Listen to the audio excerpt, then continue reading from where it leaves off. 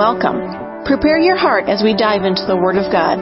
Pastor Steve of Beloved Church in Lena, Illinois is about to lead you into a life-changing encounter with grace and truth. Jesus Christ has a divine destiny perfectly orchestrated for those who are willing to be adventurous enough to receive His favor and blessing into their life. Our prayer is that you will allow the presence of the comforting Holy Spirit of God to radically display the Father's love for you. You are a part of God's beloved family, and that means you are greatly loved. Now over to Pastor Steve. All right, so welcome to 2022. This is going to be your best year yet. Amen. I can tell you prophetically and according to the Word of God that the best is yet to come. Amen. This will be the best service that you've ever been to. Amen. You will have the best encounter with the Lord tonight that you've ever had. I can say all of that because God always wants to increase. If something is decreasing in your life, that's positive. Let me say this right. If something positive or good is decreasing in your life, it is not God's will. God doesn't want you more broke. He doesn't want you sorrowful, guilty, condemned just to teach you a lesson. He doesn't want you sick so you can learn how to slow down. Whatever religion has told you about God decreasing positive things in your life is a lie. Can I be any more clear? Does anybody need me to make sure that I unravel that, or do we got that? Good things come from God, and He wants them to increase. Jesus said in John chapter 15 that He wants us to be fruitful and that our fruit increases.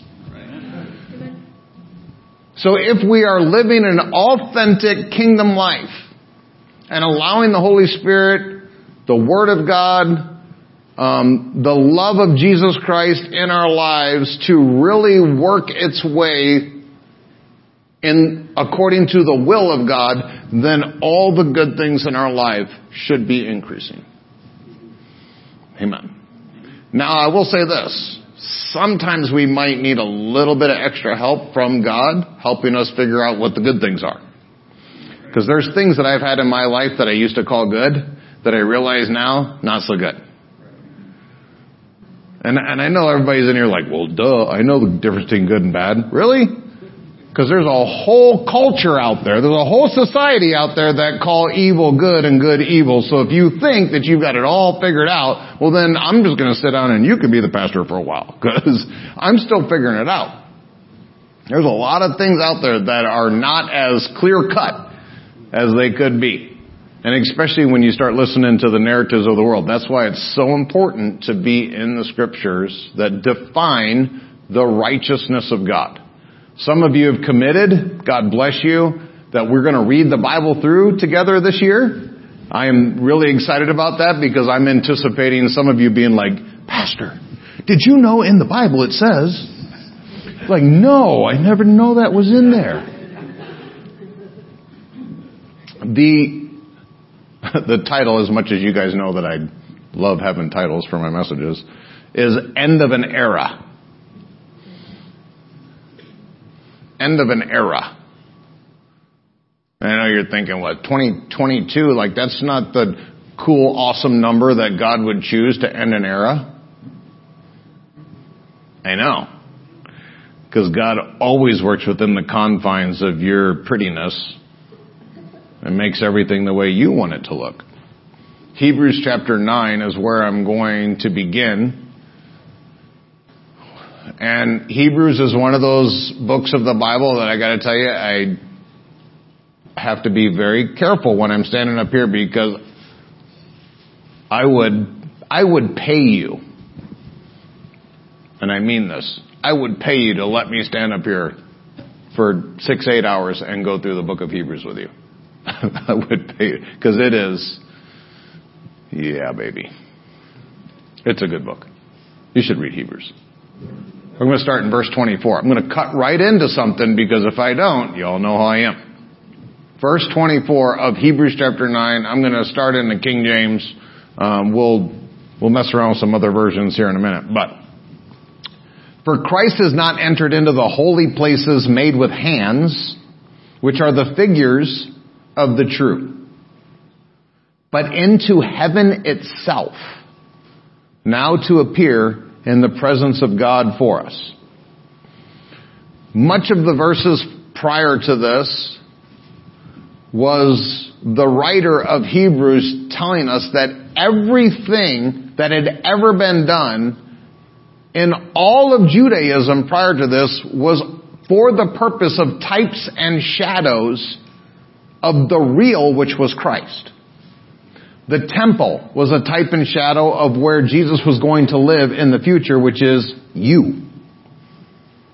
So if you go and read, like the first time that they built the tabernacle that went around in the wilderness with the children of Israel, that's a type and shadow of how God literally wants to live in the center of your life, and you always camping around Him, and He moves and goes wherever it is that you go. And then the first temple, if you've never read the elaborate, the wealth, the beauty that was a part of building the first and the second temple, then you don't really truly have a revelation of how beautiful it is that God remade you. They had in the second temple, there was gold on the walls that was 4 inches thick. That's you. That is you. It was so ornate. Every single thing had to be exactly the right way. There's chapters in the Bible describing exactly how long, short, how tall something needed to be.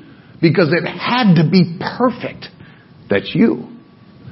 The Ark of the Covenant was a type and shadow of Jesus and the sacrifice that He was going to be. The sacrificing of lambs and oxes and bulls and goats and all that kind of stuff, that was all types and shadows of Jesus. The way that the presence of God came down in a fire and a pillar of smoke by day to shadow them and a pillar of fire by night. Every single thing in the Old Testament was a type and shadow. When the priests went into the Holy of Holies and went into the holy place and did all of their different duties, which were enumerated like at the nth detail. The reason it had to be that way was because Jesus was going to accomplish all of that in heaven. Jesus went to the temple of heaven, in heaven, and poured His blood on the heaven mercy seat for all of us. That's how far sin got. Sin got all the way to heaven. And I know that you're probably sitting there and with some religious understanding prior to this thinking, there ain't no way sin got into heaven. Really? Have you ever read the book of Job? Satan went to heaven. All the time. It was a total normal thing for him to show up and like, hey God, I'm here. Where you been? Well, going to and fro on the earth looking for people to destroy. That's how far our sin affected all of the universe, all of eternity, everything. That's one of the reasons that Jesus had to be so diligent, so perfect, so extreme in everything that He did, was to make sure that everything, it says in Ephesians chapter 5, it says that He went to the depths of the depths, the lowest of the low, and then ascended to the highest of the high, so that He could fill all things with His redemption. There's not a place you could go. There's not a depth you could go. There's not a height you could go. There's not a west and east, a north or a south that you can go, that you can get away from what He redeemed.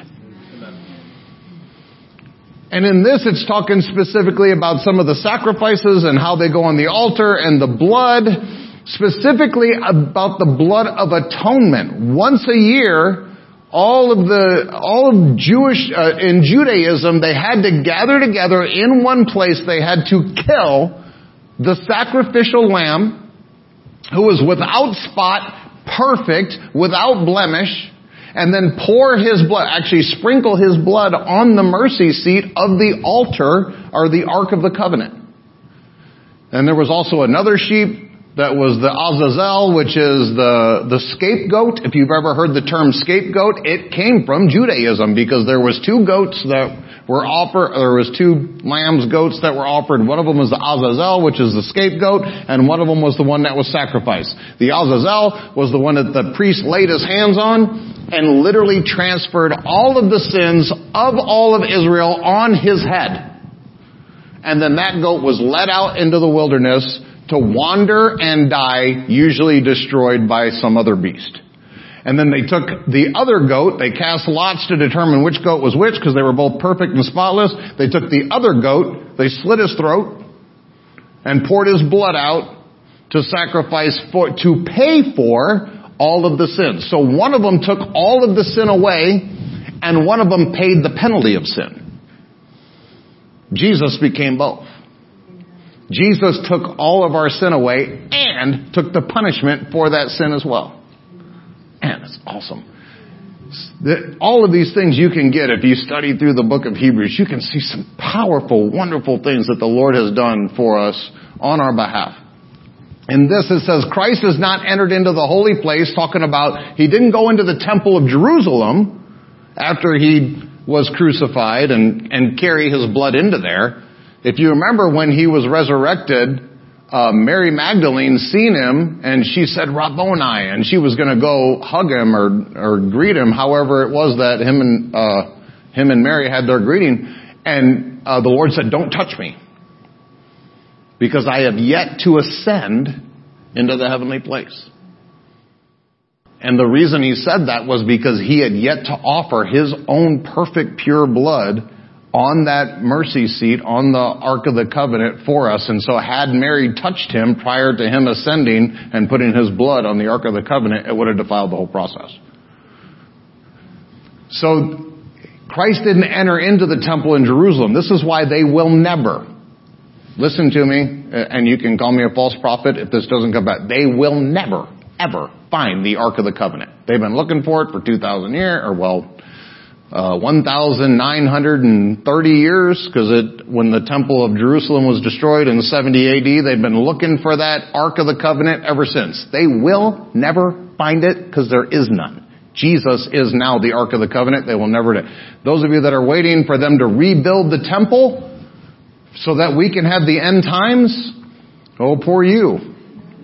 Jesus is the temple, or Jesus is the Ark of the Covenant in the temple, which is you. And if you think that Judaism is going to be able to build a new temple so that they can sacrifice more blood on an Ark of the Covenant and literally defile everything that Jesus did, I'm telling you that my Father is not going to let that happen. There's been one sacrifice for all sin, for all man, for all time, and it was Jesus, the Lamb of God, that takes away the sins of the world. So Jesus never is going to enter into the temple made with hands. He went into the temple in heaven that was made by his Father, and he poured out his perfect blood that was the offering for all sin, for all man, for all time, for us once. Which are the figures of the true, but unto heaven itself now to appear in the presence of God for us. Verse 25, nor yet that he should offer himself often. Every year in Judaism, they had to kill, shed blood, because there is no remission of sins without the shedding of blood. This is another reason that Judaism has found itself in a terrible situation in the last 1900 years, is because they have not been able to sacrifice for their sins. And in Orthodox Judaism right now, they actually believe that their sins are just basically stacking up year after year after year after year after year. Their sins are constipated. They need a Savior.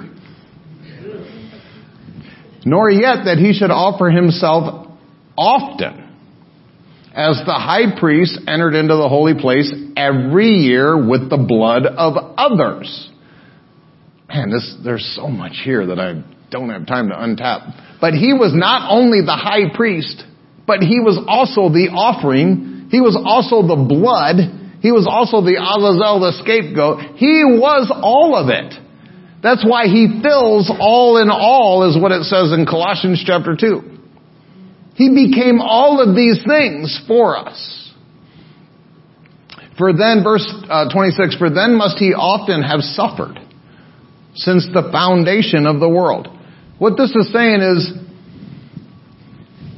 if it was just like Judaism 2.0, and Jesus was our high priest, but then also he offered his blood for the sins of man, well then every year he would have to offer them on the Day of Atonement again. So Jesus in heaven would have to re-bleed every year to keep up with what God had ordained to happen in the Old Testament.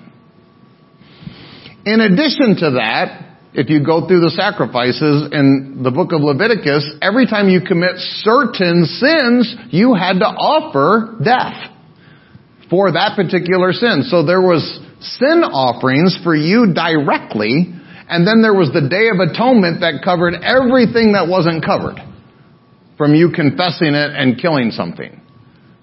So if Jesus was just like Judaism 2.0, then he would have to offer his blood all the time for all the sins, for all of us. And I know some of you. Jesus would be bleeding a lot. All the people laughing are humble about it. So if Jesus had to offer his blood every time we sinned, how often would Jesus be seated at the right hand of the Father, resting in the finished work? We need to have the same attitude towards the completion of the atonement process of sin that Jesus has. Jesus is seated at the right hand of the Father, not concerned about our sin any longer, because he offered one sacrifice for all man, for all sin, for all time, and is no longer conscious of our sinfulness, but rather is conscious of our righteousness. And if you let this mind be in you, which was also in Christ Jesus, who thought it not robbery to be called equal with God, then you are going to live your life based upon the benefits that your high priest, who was also the Lamb of God that takes away the sins of the world, which was also your scapegoat, the Azazel, you are going to live in accordance with what he offered to the Father on our behalf. This is the covenant. We had a covenant representative. His name was Jesus. And then we had humanity that Jesus represented.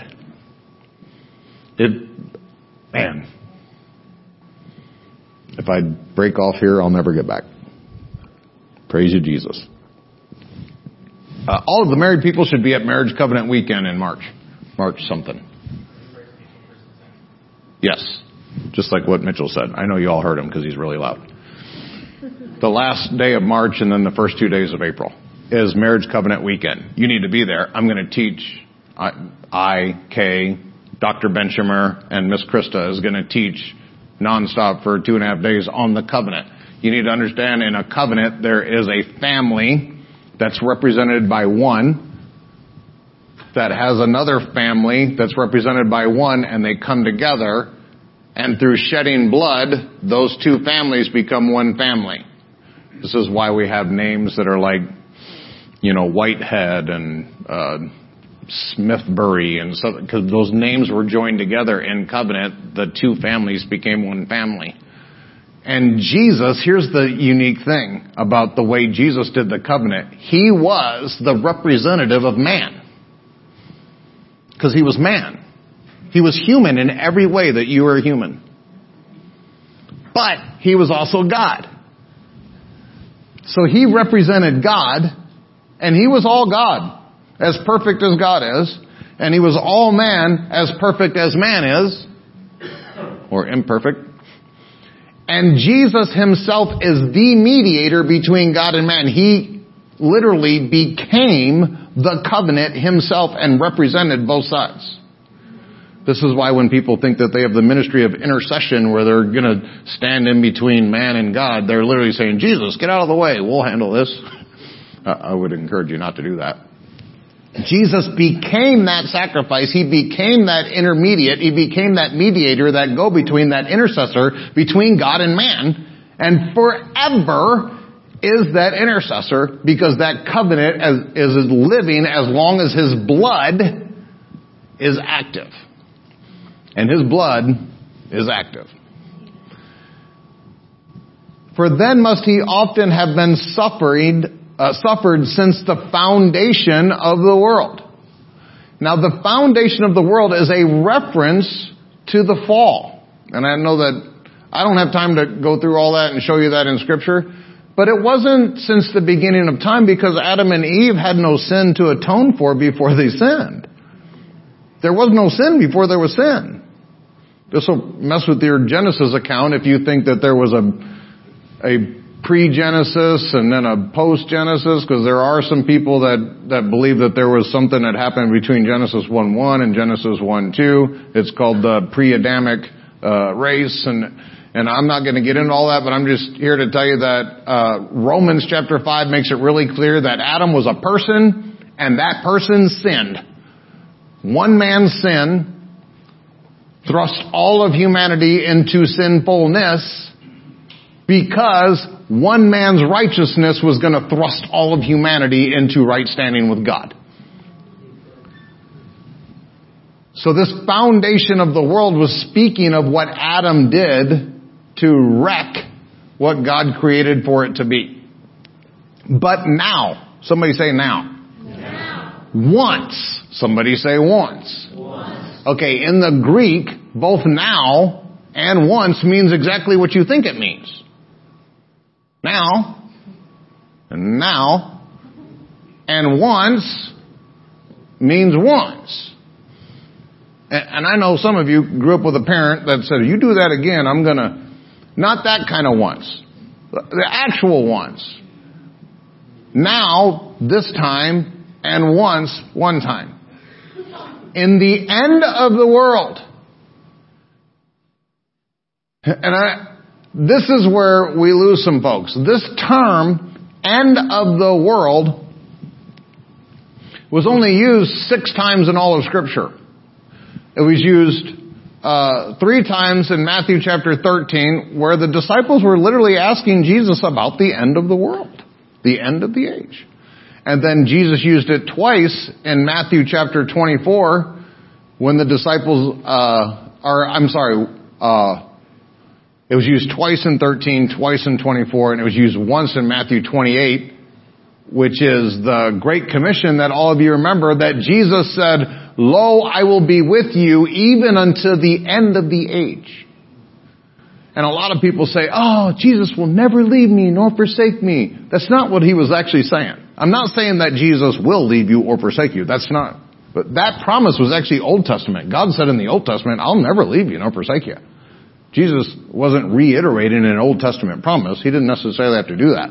What Jesus was saying is, I will not leave you until the end of the age. And then he left. For those of you that aren't catching on, Jesus ended an age with his death. An age ended. And he left. He was assuring his disciples, until I leave, the age is not ended. But when I leave, the age will be ended. The end of the age. Not the end of the universe, not the end of time, not the end of the world, not the end of the age. That word in the Greek, age, is era. It's Iona or something like that in the Greek. Let me look it up. A-I-O-N. Aeon. It's where we get era. And it literally means a time span characterized by a specific quality or type of existence of time. What Jesus ended was the era of sin having rulership, domination over all of creation, over all of mankind. Jesus destroyed the works of the devil. For this purpose, 1 John 3:08, For this purpose, the Son of God was manifest to destroy the works of the devil. Did he accomplish the mission? So then there was an era that was defined by humanity being sinful that changed into humanity having their sins atoned for, their sinfulness dealt with in punishment and in activity, and there is now a new era, which is where Jesus has made many sons come unto glory. We are no longer under the era of sin. That's good news to me. I know a bunch of you are sitting there like, whatever, preacher, get to the point. That's the point. We've been told all this time, well, we're just sinful humanity and we're always going to be sinful until that day. What's that day? Well, when we go to heaven.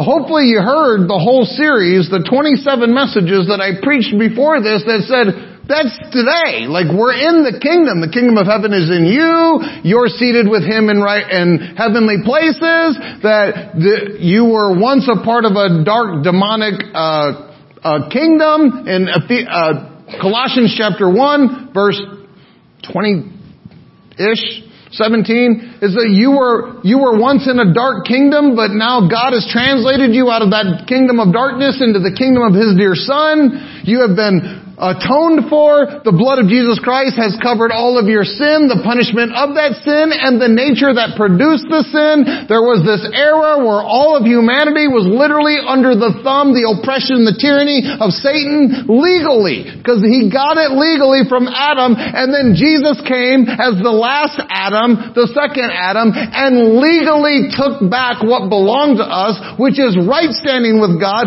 all power, all authority in his name. We are supposed to be the ones that are ruling and reigning over this entire universe, and he gave us back that cleanliness that we were supposed to have in the garden with our Father, who made us perfect and righteous and truly holy. And now we sit in that place.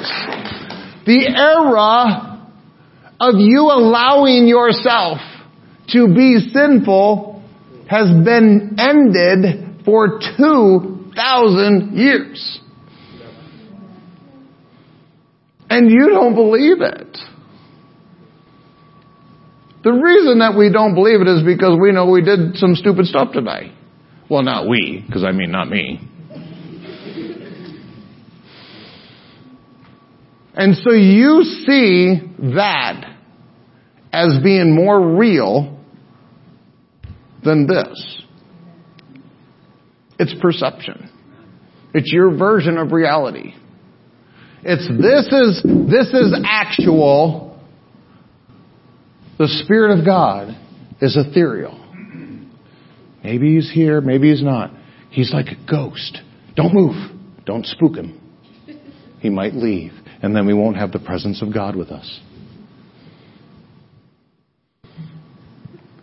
This symptom that I feel in my body, this pain that I have in my body, it's real.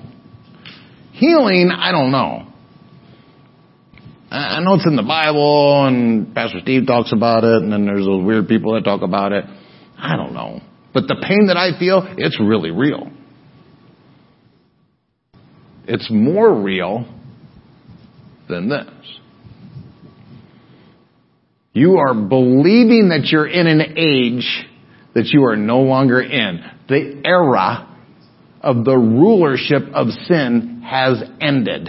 And I'm inviting you into a new year, a new era, a new time in your life that you are no longer dominated by and controlled by a tyrant that has already been unseated and all of his lies. Because Jesus completely and utterly destroyed him, his kingdom, his power, and his influence. The only thing that he can do to you is deceive you. And he's been doing a darn good job. Me too. End of the world is the Greek word syntelimne. I literally copied and pasted this from the the study guide that I use on the scriptures. The King James Version is misleading by rendering that word that I can't pronounce as the end of the world. For example, when it occurs with aeon, which is the age. Another word for age is epoch. E-P-O-C-H. This expression actually means at the consummation of the age. For example, when it reaches its intended climax, the conclusion. God intended for Jesus to build everything to the climax of the atonement. He's going to be on the cross, on the top of the hill of the skull. He is going to be the peak of all of God's activity. Jesus wasn't the beginning of what God was going to eventually do one day. Jesus was what God was going to do one day.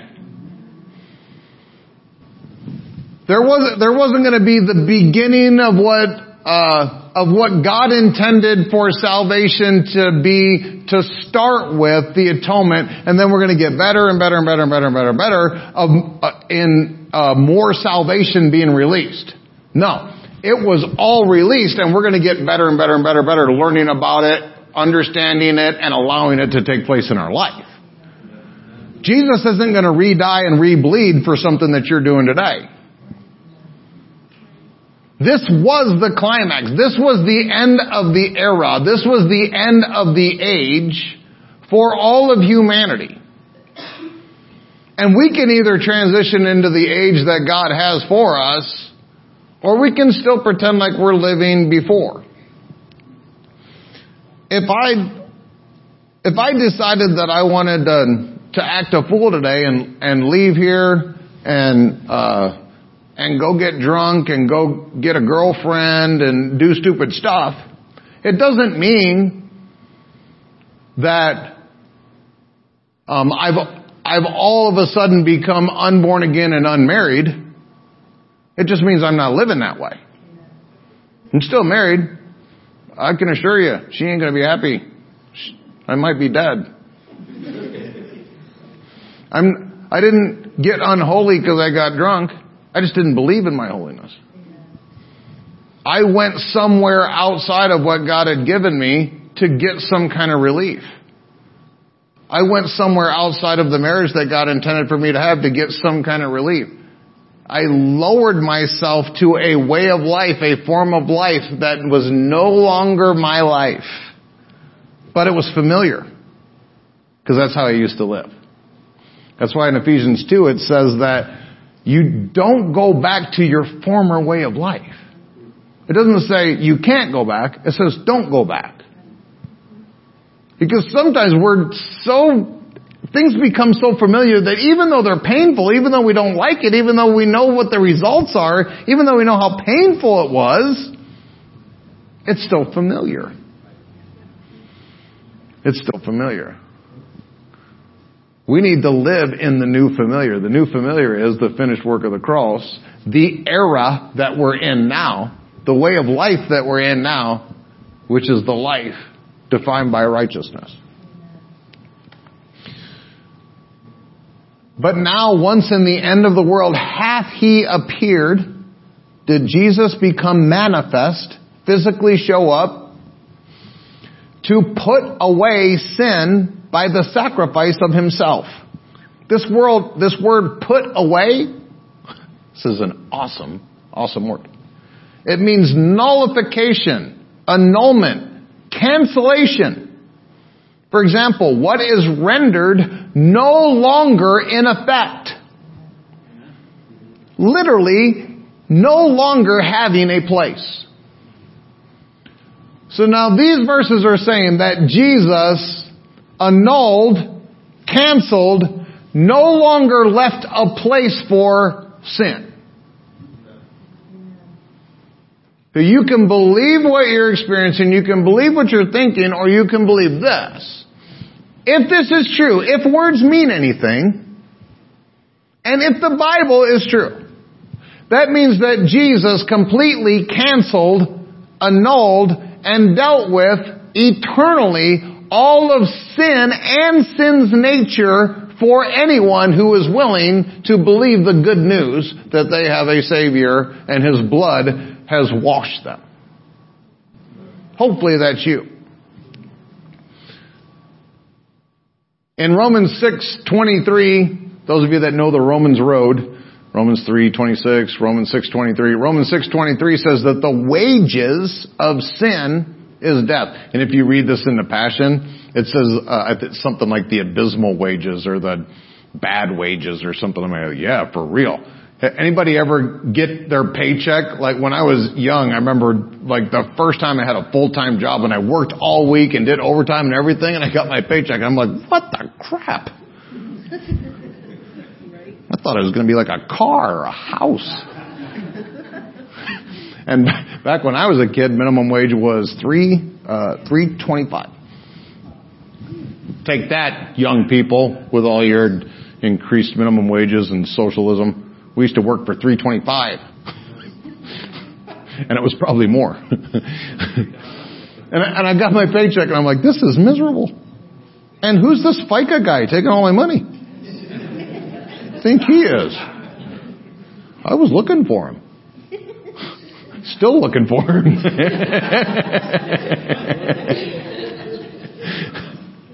It was a miserable wage for what I felt like I had earned. Let me say this. If the wages of sin is death, which are appropriate wages, then what would the wages be that God would quote unquote pay Jesus for what He did? Now, how you answer that is going to probably be indicative of your actual value of Jesus and what He did. Because some people really don't think it was a big deal. Like, guy came, blood and cross and stuff and things. God resurrected Him. Woohoo! I'm a Christian. No idea. No idea that God Himself literally broke the Trinity, took a third of the Trinity, and thrust it into humanity to always be in humanity. Jesus stepped down from a level of divinity forever. Jesus will always have a body with scars. 10 trillion years from now, you will see Jesus in heaven with scars on His back that bought your healing, and you haven't need to be healed for 10 trillion years. He stepped down from divinity forever in some regard to rescue people that literally urinate on His gift, and still did it. I would say that it would be beneficial for us, at least, folks in this building, to honor and value that gift the way it was intended to be honored and valued. The wages of sin is death, but the gift of God is eternal life through Jesus, the Messiah, the Savior, who is Lord. Hopefully He's your Lord. Not everybody that's born again has Him as Lord, but everybody that's born again has Him as Savior. The era of sin has passed away. Jesus left it in the tomb. When He was resurrected, He made all things new. The era is new. The place of humanity is new. I'm going to say something. Hopefully you don't choke on this. If you do, we'll spiritually Heimlich you. But there's a human in the Godhead. That's pretty good. And there always will be.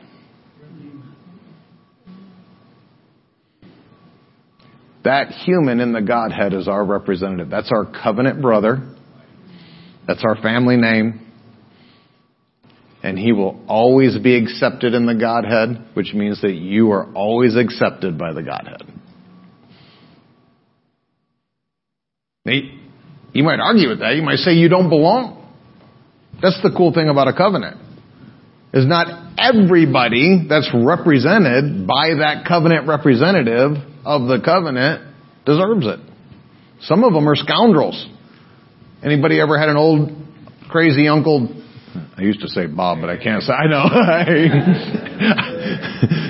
Years and years ago, before there was a Bob in our church, I used to say, crazy Uncle Bob. And then Bob showed up. I said it a couple of times, and he was looking at me like, I'm like, he's a little crazy. Crazy good. So crazy Uncle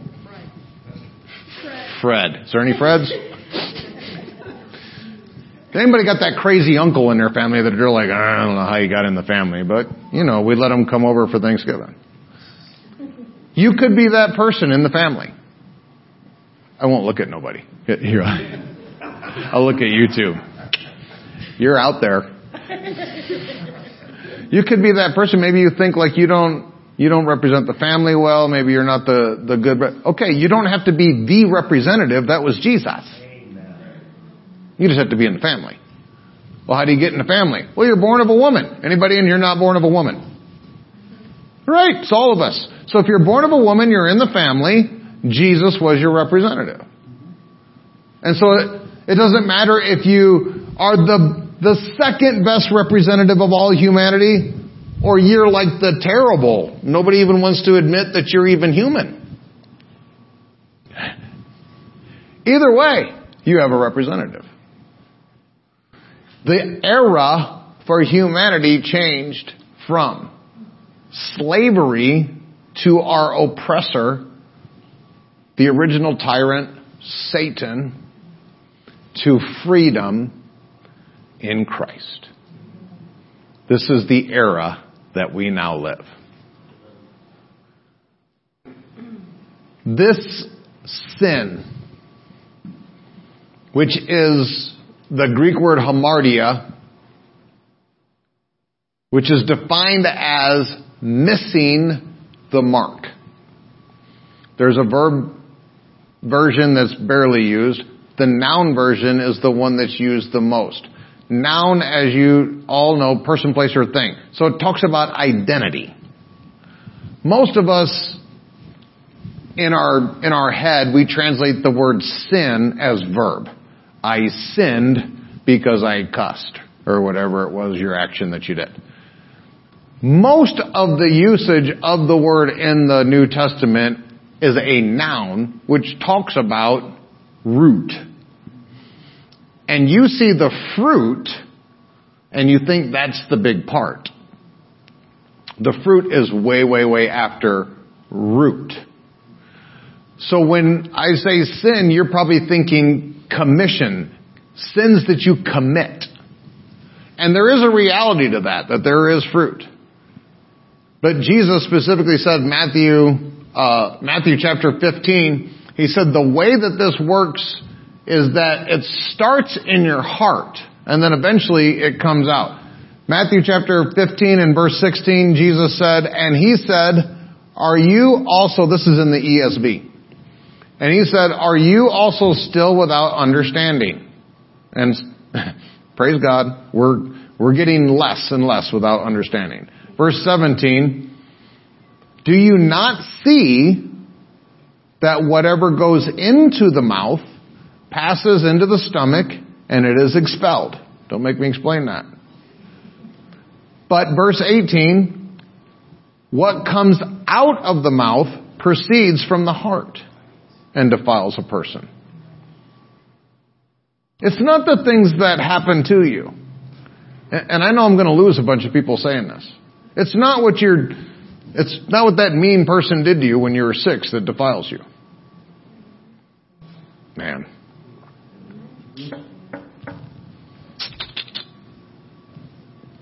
I can't do it. I'd love to. I would love to wreck the facade of you being the victim, and that's why all the things in your life are so terrible. It's because this person did this. This happened to me at this age. This is what this person said. This is what this person did. All of these things together are why I am defiled. Jesus literally saying, that's a lie. It's not what goes into you. It's not what happens to you. It's not what people say to you. It's what you allow to come out of your heart that defiles you. Which means, if I say, let's say Josiah is my son, and I say, Josiah, you're stupid, you're ugly, you're stupid, you're ugly, you're stupid, you're ugly. And eventually Josiah says, my father says I'm stupid and ugly. And he embraces the identity, noun, person, place, or thing. He embraces the identity of ugly, stupid. Then what will come out of him will be ugly and stupid. What's coming out of your life that you may not like or love has nothing to do with you going and dealing with the fruit. Because this is how most people want to do their lives. I use this example all the time when I'm ministering to somebody that'll sit in my office and they're in some kind of an addiction or sexual misconduct or just terrible choices and their lives are abysmal. I'll say, the reason you're sitting here is because you have all of these things that are in your life that are terrible. You got condemnation and shame and guilt and misery and probably debt and money problems and addiction problems and all these things. And the reason you're sitting here is because you want me to help you get rid of all the things. But the things are fruit. It'd be the same thing if I went out and we used to have an apple tree right over here. And if you smoke brisket with the wood from that apple tree, it's good brisket. That's a side note, just so you know. We used to have an apple tree that was in that corner where the parking lot now is, that we had to get rid of for the parking lot for all of you. Praise God. That apple tree made apples every year. So let's say I come out after a good long hard day of preaching, trying to get you all sorted, and I go out the back. We used to have a back door too. We used to have a lot of stuff. And I go out the back door and I'm like, man, I'd like to have an apple. Have an apple after service every day, like a reward. Because that's how some of us live with our fruit. Like you reward yourself with your fruit. Go out and you want to get an apple and the Lord says, apples are poisonous. I'm like, oh, apples are poisonous? This whole time I thought they were good. No, apples are poisonous. Oh, okay. Apples are poisonous. Terrible apples. Stupid sex problems. I hate you. And so I go out to the apple tree. I'm like, stupid, dumb apple tree, hate you. Take that and pull off all the apples. Walk away all puffed up. That's right. Took care of all the fruit in my life. There's no more apples. I don't have to work. God, I did it for you, buddy. Got it. Got rid of all them darn apples. All those poisonous fruit. And then I walk away. Good to go. Feeling all holy and righteous and clean. Then I preach and preach and preach and preach, and you guys get better and better and better and better because I'm not eating poison. And then next fall, I go out the door. Apples. How is that possible? I took all the apples off. I kicked the tree. I cursed it. I told it was stupid. I did all the things that I needed to do to deal with the apples. Why did it make more apples? Because that's its nature. That's what it was created to do. Its DNA says, take water, take nutrients from the earth, and make apples. Make apples. That's what you're created for. That's what you're supposed to do. Make apples. Keep making apples, no matter if they tear them down. And then I come out there, now I'm really mad. Like some people with the sin that's in their life. Now I'm really mad. And I'm going to do stuff. Terrible. I'm take a saw and I'm hacking off branches. And I'm drilling holes into it. and I'm lighting them on fire right next to it. This is what's going to happen to you, buddy. If you don't stop making apples, I'm going to burn you. And I go away even more confident than I was the last time I got out of that sexual addiction. That I solved it this time. I got rid of, this is the dry drunk thing that you've heard me say. I got rid of all the alcohol in my mouth. I poured it all down the drain. Got rid of all the bottles. There's no more Heidi bottles. I'm good. I'm clean. There are no more bottles. Go away. Preach my little heart out. Trying to make you all believe in my holiness. And then I come out the next fall. And that stupid tree grew new branches and made apples. After everything I did to it. That's how the average Christian lives their life. They're dealing with the fruit. They're tearing the fruit down. They're cutting branches off. They're cussing at it. They're kicking it. They're pouring gasoline on it. They're threatening it. But the tree does what it was created to do, which is make apples.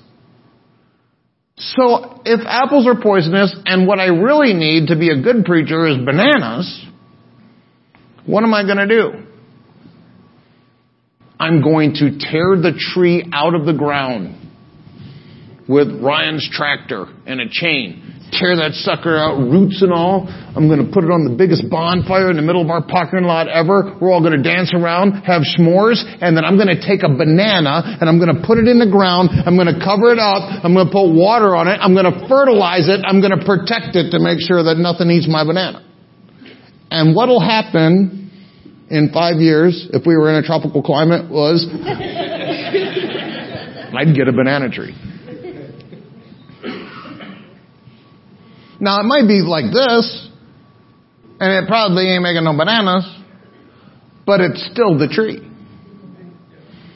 And if it stays unmolested, and if it's allowed to develop the way it was created to develop, it will eventually grow and become a great tree and make bananas for everybody at Beloved Church.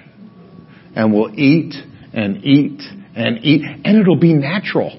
I won't even have to go out there and work on it and do all this terrible stuff and call in banana tree professionals and go and sit in their office for 3 or 4 hours at a time and pay them $200 an hour to make sure that they're helping me understand that banana trees make bananas.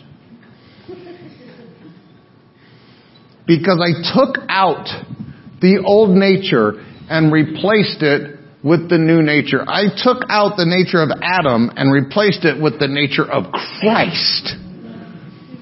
And if I allow it to bear much fruit, then what proceeds out of the mouth in the old Adam is what defiles me. And what it looks like is out of the heart come evil thoughts, murder, adultery. Okay, please understand. How does adultery come out your mouth? I think so many people go past this. You can't adultery out of your mouth. What Jesus is saying is that this is how things are released. It's released through your lifestyle and through your words. There's a whole other way that I could take this about the power of your words. But what Jesus is saying, it's the things that come out of you that actually create all the defilements in your life. It's not the things that go into you. When you see these things coming out of you, you should say, that's not right. That's not a banana. That's not a banana. And how did that get there? There's also sexual immorality, theft, false witness, slander. You know, I could spend an hour going through each of these words because none of these things are are really that bad in today's world. They're just not. When in Jesus' day, they were terrible stuff. But like murder today is called healthcare. Adultery today is called, you're laughing, it's for real. Murder is called healthcare. They call it healthcare. You can actually get insurance to pay for it when you're doing it. Evil thoughts, that's just freedom of thought. I was with someone the other day, I don't remember who this was, but they're an art person, and they were talking about going to the Chicago Art Museum, which I'd been there. Kay and I were chaperones with Hannah when she went to the Art Museum when she was in school. And I had to usher my group. I had like 4 girls in my group. And I had to usher my group out of particular rooms or areas of the Chicago Art Museum because it was porn. It's naked people doing... Yeah. Now it's just art. It used to be evil. Now it's art. Murder. Adultery. Adultery is cool now. Because we just do it on TV and with, glowing screens instead of doing it in physical. Sooner or later it'll get to the physical, but it's not that bad anymore. It's not like it's as bad as it used to be. Back in the day, like if someone called you an adulterer, you're like, no, don't ever say that. Now people call it an adulterer, like, that's right, twice this week. Sexual immorality. They're different. I don't have time for this. Theft. Jesus actually put the government in the list. False. That was good. You guys know that was good. That's right. It should have been a standing ovation. That's okay, though. Don't. False witness. It doesn't say lie. If you don't know you shouldn't lie, like, walk into this. When you're a kid, walk into this. Lying is wrong. Okay.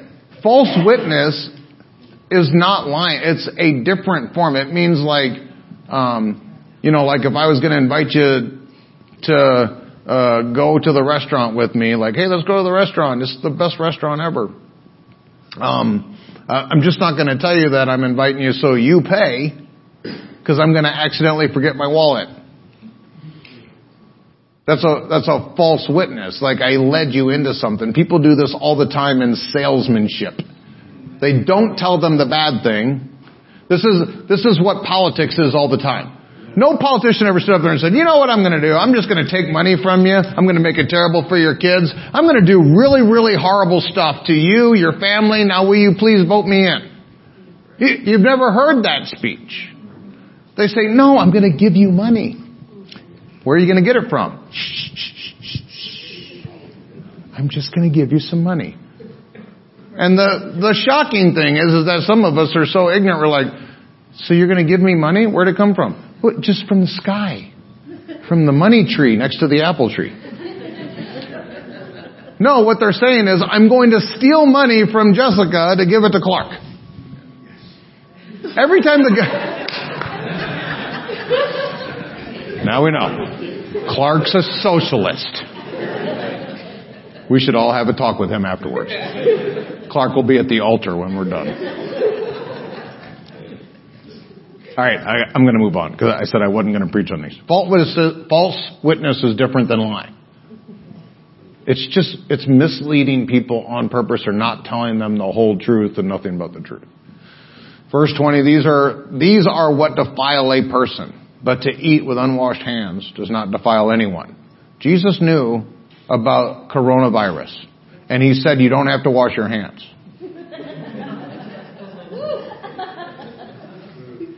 Okay, the 3 of you that laughed, you got it. The rest of you, you've been in the pandemic too long.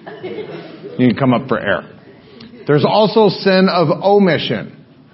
This is where most people who are really authentically trying to live for God, they're not in adultery, but they know that they're probably not loving their spouse the way they should. This is what's called the sin of omission. It's not doing all the things that you probably should do.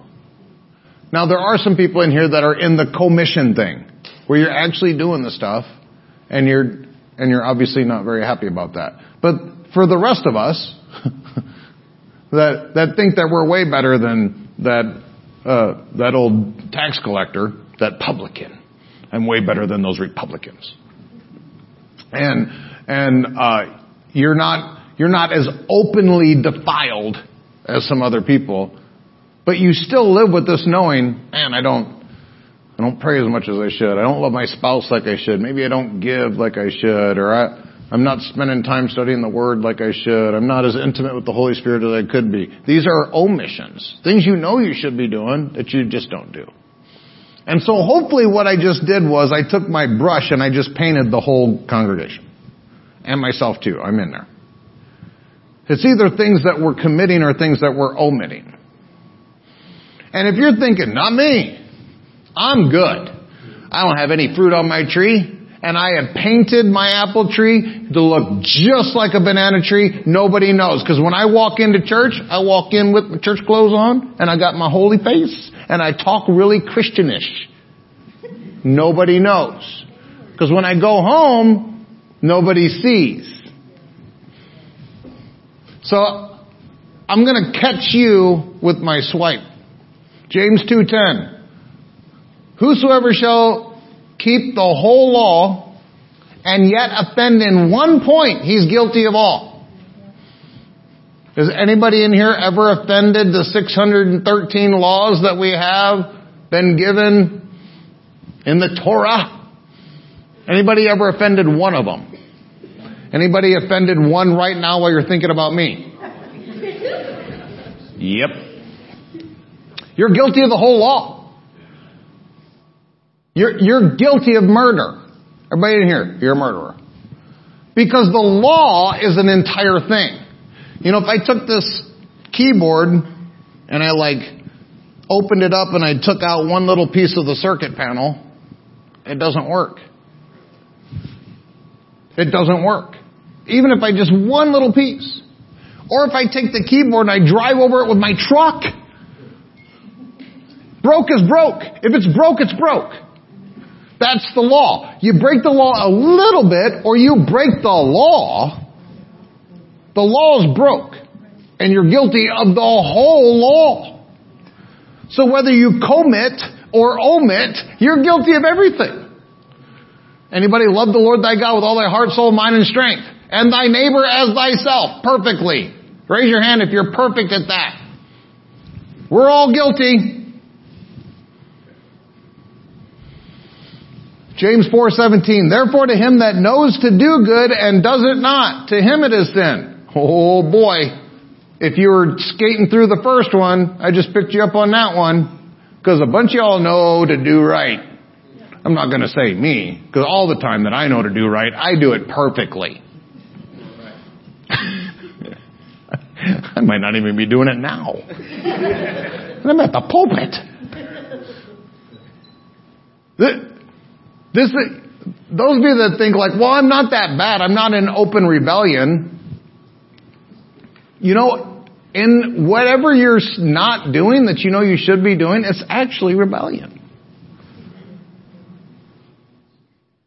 Oh, hopefully what I'm doing, I know you're thinking oh great, he's trying to condemn everybody all at once. That's not the point. The point is to say we all are equal in this. In the omit, commit. We're all equal in the reality that there is this realm, this era of humanity. That in some way or another, hopefully I've picked you up, that you recognize that is a reality. And you might could religiousize yourself up or down on that scale, but if you're anywhere in that realm, you're as defiled as anybody else. Romans 14:23b. Because if I do A, I'll break off into something else. Whatever is not of faith is sin. Okay, if you got through the first two, and this one doesn't hook you, you need to come lay hands on me. Because this will hook you. Does everybody do everything by faith? Man, there's times that I go an hour and I didn't exercise my faith at all on anything. No, y'all are looking at me like, well, I thought you were holier than that. Well, I thought you were. This is the era that Jesus ended. This is the era Jesus ended. Hebrews chapter 10. Check this out. So Hebrews 10 is after Hebrews 9. So Hebrews 9 was where Jesus ended the era. The era ended. So now we have Hebrews 10 where he talks about us going into this new era. So it starts with, in verse 1, for the law having a shadow of good things to come, and it did. If you kept the whole law, you got Deuteronomy 28, you got all the blessings. Blessed shall you be going in, blessed shall you be going out. You should be the head, not the tail, above and not beneath. Woohoo! The law says like, hey, if you do everything right, all these awesome things will happen to you. And then we don't do everything right, and then not all the awesome things happen to us, and we're like, oh, I didn't do everything right. The law has a shadow of good things to come, and not the very image of the things. The image is Christ. Can the very image of the things which can never, with those sacrifices which they offered year by year, continually make the comers thereunto perfect. You can cut a lamb's throat every morning as soon as you get up, and you will still never be free from the reality that you know that you missed it. You could go to bed every night, cut a lamb's throat, pour the blood out for a sacrifice, and you will still go to sleep knowing that you missed it. Somewhere, somehow, you missed it. Those sacrifices will never perfect you. But the next verse says, if they would have worked, then you would have had no more consciousness of sins. Because you would have been purged once and for all. This is the sacrifice of Jesus. Jesus did one sacrifice for all sin, for all time, for all man, which means that because his sacrifice did work, every one of us should be living in this, where we have no more consciousness of missing the mark. And I'll bet you there's not 1 in 100,000 Christians that even know that this is an option, let alone live it. If you think about being sinful, you will be sinful. What a man thinks on, he becomes. Jesus once and for all did all the sacrifice that was necessary for us to walk away from a consciousness, a nature, a character, an era of sinful humanity. He sacrificed for that to be dealt with once and for all. And we are supposed to now be walking around, living our lives with the revelation and an understanding that we are no longer sinful. We are a new creation in Christ Jesus. The old has passed away. Behold, everything's become new. I'm going to skip a couple verses in here because if I preach all the way through it, you guys won't be happy with me at the beginning of the year. Verse 10, by the which will we are sanctified through the offering of the body of Jesus Christ once. Anybody know what once means in the Greek? For all. Does anybody know what all means in the Greek? All. Does that account to anybody in here? Are you an all? Yes. Verse 12. But this man, Jesus, after he had offered one sacrifice for sins forever. Okay, now we got once for all, and now we got that same once for all is forever. Well, what if I miss it today? He paid for it. What if I miss it tomorrow? Well, he paid for it. Come on. Jesus can't pay for a sin that hasn't been committed yet. Does anybody know how long ago it was since Jesus died? It probably predated your missing it. It's 2,000 years. Anybody over 2,000 years old? But this man, after he had offered one sacrifice for sins forever, sat down at the right hand of God from henceforth, expecting till his enemies be made his footstool. Well, if he's sitting down, who in the world is going to make his enemies his footstool? Craig. Ryan, two. Oh, Donna. She's joining the crew. We're going to get a gang. Gang signs. West side. West. You know, the thing. We're going to make his enemies his footstools. Yo, yo. It's you. How many people in here live their lives? They feel like they are the footstool of Satan. Like Satan's like, yeah, that's right. It's Tuesday. I own ya. We're supposed to be like, I'm not going to do it. Expecting. Jesus has faith in you.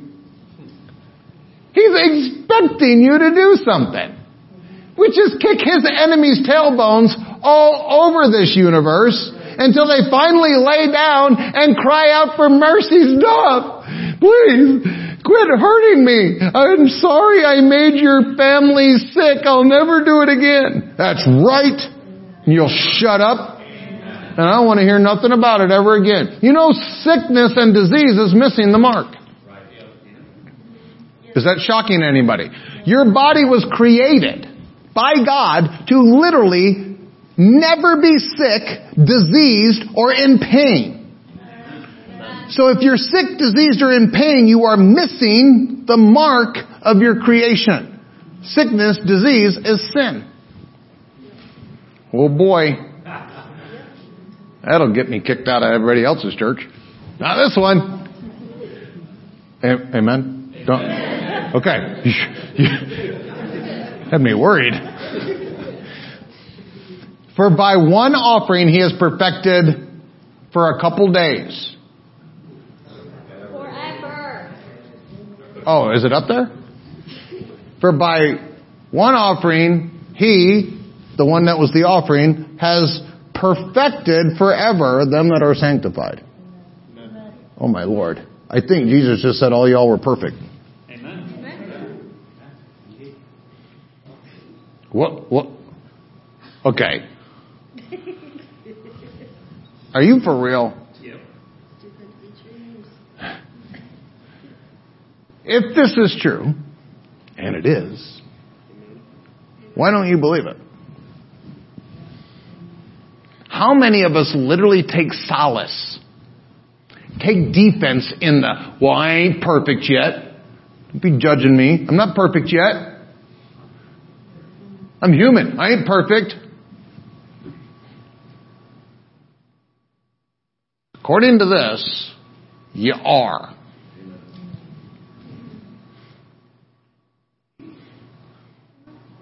I'm letting it settle. And I'm also watching to make sure nobody's throwing nothing. But I didn't write this. He sanctified you and perfected you. Now your soul was not immediately a part of that. You're going to have to grow in your know. You're going to have to embrace. You know, let's say somebody walked up to you and said, oh, Amy, I've been looking for you all my life. Did you know that you were the princess of some rich country? Name a country. Asia.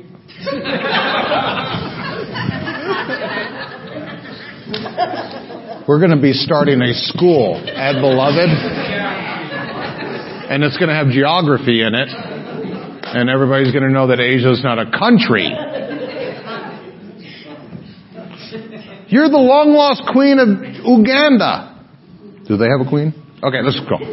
You're the long-lost queen of Uganda. We checked the DNA. We've been looking for you your whole life, and we finally found you. You literally own Uganda. That will affect Amy's life right now in the next 30 seconds. Not at all, really. I mean, it'll make her maybe woo-woo. But nothing changed. She's going to have to go to Uganda. She's going to have to learn Ugandan language, Ugandan lifestyle. She's going to have to learn how to be wealthy in Uganda. She's going to have to learn how that works, how you operate as a princess, how you dress, how you carry yourself, how you speak. Because now these are your people. You're the princess. It's the same thing in the kingdom. Just because you don't feel perfected, just because you don't feel sanctified, just because you don't see it when you look in the mirror, doesn't mean this ain't true. You just need to figure it out. You need to grow in your understanding as to what Jesus has done once and for all for you for all time. Okay, would you like to know what your New Year resolution should be? And I only got 2 minutes, so you guys are all like, yes! Because this is the part that everybody hates.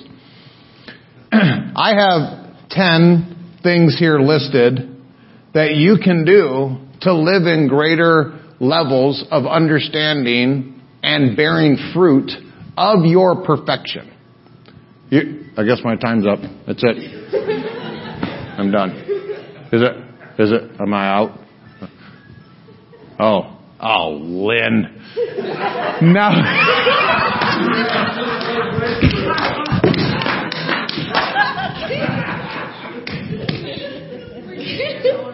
You're wasting my time.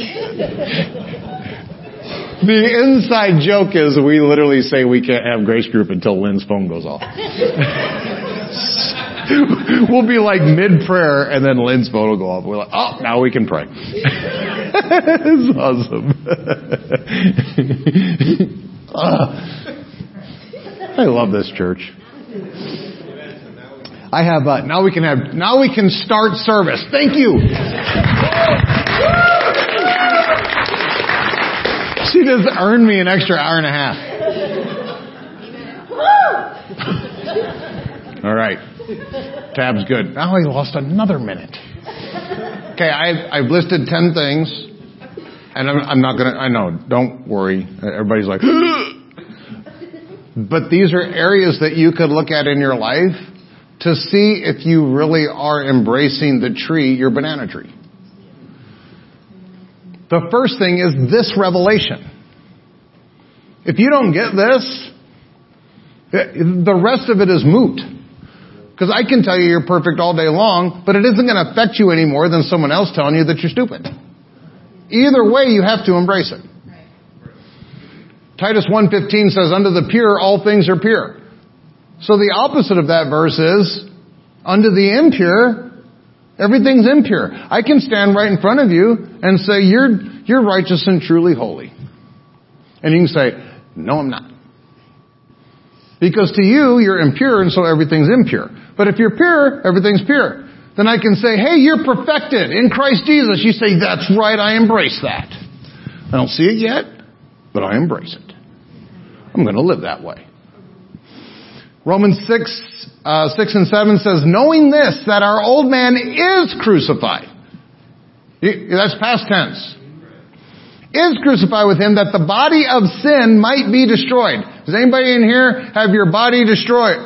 Not all the gals that have had children. This is talking about the body of sin. That was a good joke. And for effort.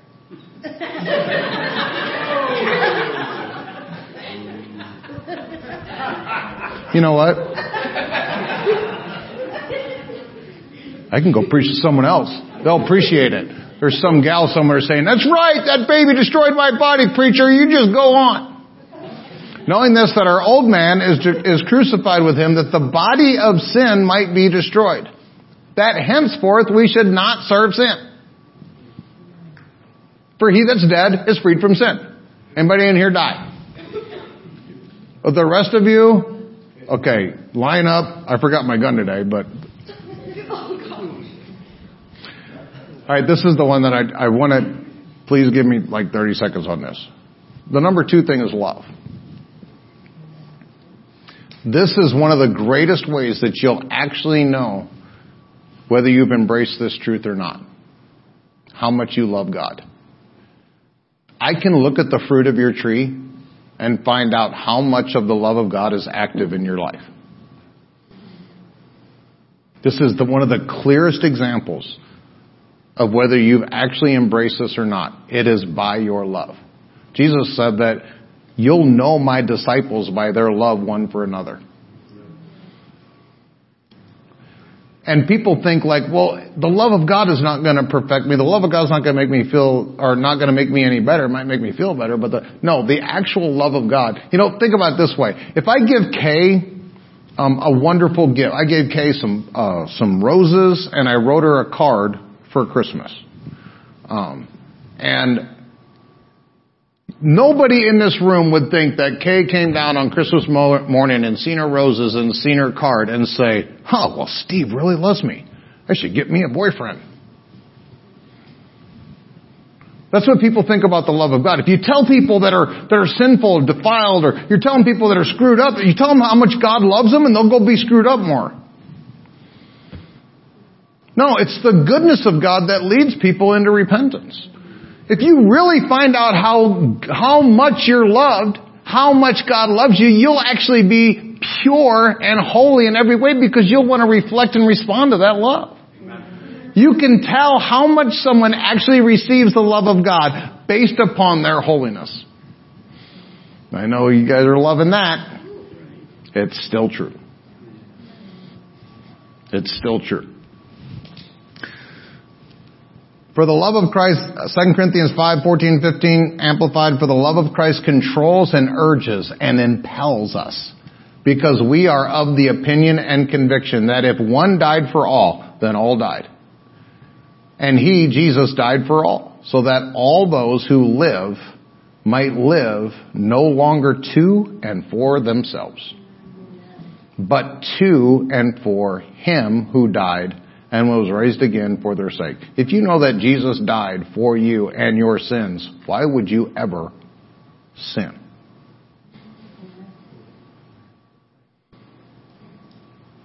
Some of you probably potentially love me more than Jesus. If I said, if you miss the mark again, I'm going to have to cut off my hand.